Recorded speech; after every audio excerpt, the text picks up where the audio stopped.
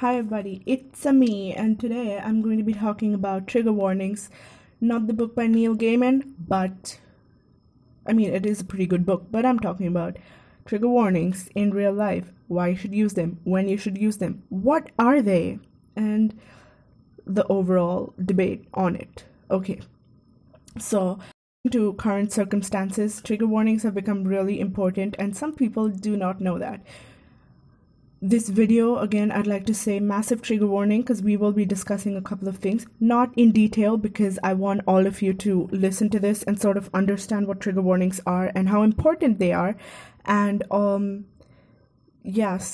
this is just a mini warning, I guess. But I would highly suggest that you sit through this video at least skip 15 seconds ahead to things that you do not want to listen to, but just listen to a couple of these things just so you have a basic idea on what trigger warnings are, how important they are, and what effect they can have on a person if you don't use trigger warnings. Okay, let's begin. So firstly, as a lot of people would like to ask, I guess, what is a trigger warning? So I'm not going to be using the Urban Dictionary definition of trigger warning because I do not agree with that one. I'm going to be using the Cambridge Dictionary warning definition. Okay, so a trigger warning is a statement at the beginning of a piece of writing, before the start of a film, etc., warning people that they might find the content very upsetting, especially if they have experienced something similar. So trigger warning is basically a heads up for people who've had said trauma or certain traumas in the past. How you use this: before you're going to be talking about something that's potentially triggering, you just put a trigger warning on top. Okay, so I couldn't do a lot of research about this, but I did look at a couple of articles. So here's one I'd like to talk about.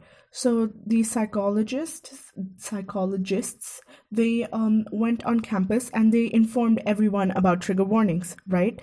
After that, they saw 51% of the professors using trigger warnings. For example, when they used it in, some of it was used in English literature, especially when there were topics about sexual assault. Professors would just tell them like, hey, this is up, especially when there was graphic violence. I feel like nobody really takes into account that graphic violence could be triggering as well. Don't worry, we will be covering things that you need to use trigger warnings for. But stuff like that.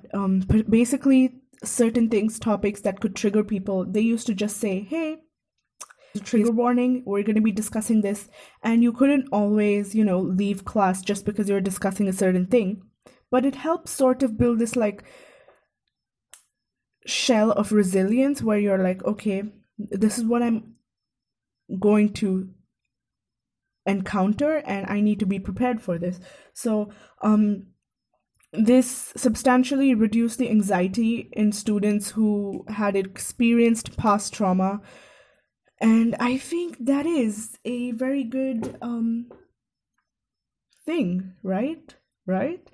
But a lot of people disagree. There are so many people who just say that, oh, but life isn't a trigger warning. But you can't have trigger warnings in life. Like, there's no trigger warning in life. Life is hard and then it kills you. Well, here's the thing. Look at things that you could do to help people. Be nice. Just try to be nice. There's so much negativity. Everyone's like, oh my God, life is so hard, and then you die. Hey, let's try to make life easy where we can, okay? Okay, please try. Right. So firstly, I'd like to say that if someone needs trigger warnings, please take that into consideration and don't call them a snowflake or a sissy or a fucking wuss, because it's a trigger warning. Don't say that life is hard for them, because guess what? Try to make life easier, especially with current circumstances. Everyone just wants to make life harder in some way or another. Just try to make life easier, please. So here's the thing. So what happened after part 2 of the research? So Researchers had participants read passages from literary texts like Moby Dick or Crime and Punishment, and before reading these passages, half of the participants received a trigger warning. This passage you are about to read contains disturbing content and may trigger an anxiety response, especially to those who have a history of trauma. And researchers found that people who were exposed to trigger warnings caused participants to rate both themselves and others as more vulnerable, okay? Basically, when you put in the trigger warning, you sort of prepare yourself and you're like, hey, okay, this is what I'm going to be dealing with right now. I can now. Of course, everyone reacts to trigger warnings differently. Some people it helps, some people it doesn't. But here's the thing. Let's try to put it in the text. Just put it there, put it up there, just to see if it helps or not. Because it's not doing any harm. Just put it there, it gives people a chance to mentally prepare themselves for triggering content, or gives people a chance to choose whether they want to be exposed to that content or not. And I think that's really good, a really good step, and I think more people should do it. Let's move on. Okay, so there is a difference between trigger warnings, content warnings, and content notices. Trigger warnings are regarding content that might evoke and make someone relive a traumatic experience, and this is the most intense warning level. Below that is content warning, which is used when subjects like misgendering, racism, and homophobia are discussed. And this is used in everyday life, and I prefer using this one, but a lot of people don't know what content warnings are, so I just stick to trigger warnings, for it is more widely known. Content notices are when you want to courteously make notes of subjects you've mentioned that might have trauma associated with them, and this is most broad and casual level, okay? And trigger warnings, of course, aren't necessary, but they're just a way to be kind. Okay, so you could just not give a trigger warning and it'll be fine, but it's highly suggested. So now that we've covered that, let's talk about things that you need to give a trigger warning for. Of course, it's a lot. There's probably a lot that you'll have to give awareness for, and we're teens. It's not our job to make sure that everyone is fine. But what I'd like to say is if you're covering these topics, just put these in there, these are very serious topics that, just put a trigger warning before these, okay? So here's what needs trigger warnings. So you need trigger warnings are needed for physical violence, sexual violence, abuse, including emotional abuse, racial slurs, drug or alcohol abuse, eating disorders, suicide, and self-harm. So if any of these are mentioned, please put a trigger warning above your post or below your post or somewhere around the post where people can see before they click on it, okay? People still might click on it, but they're prepared for what's happening and it doesn't come as a shock to them, okay? I'm going to repeat this again. Physical violence, sexual violence, abuse, including emotional abuse, racial slurs, drug or alcohol topics you should put trigger warning above when you talk about them. Again, this is not the list or an extensive list. It's just to help you guys who are starting off with, trigger warnings. So yeah, and also I can't link if any phobias you're talking about, especially related to LGBT, please put a trigger warning there. And if this is too much to remember, here are some subheadings. Anything that has a negative impact, like war, anything that is racial, anything negative LGBTQ, anything related to mental health.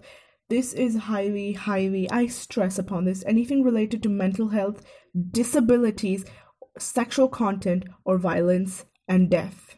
Okay? Um, that's what I'd like to say, because guess what? These are a lot of topics, of course.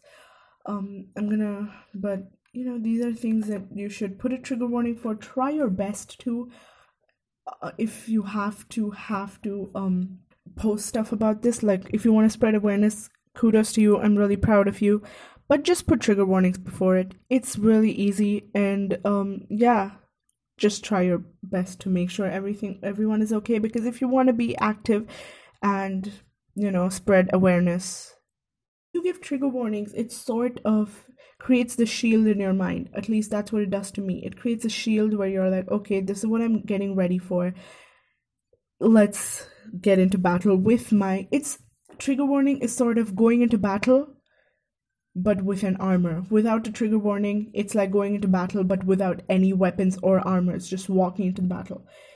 So yeah. Anyway, that is what I'm gonna say. I hope you understood. I hope you learned. I hope this was cohesive. I might do another video just on this, but yeah, I hope this was cohesive. I hope you understood this.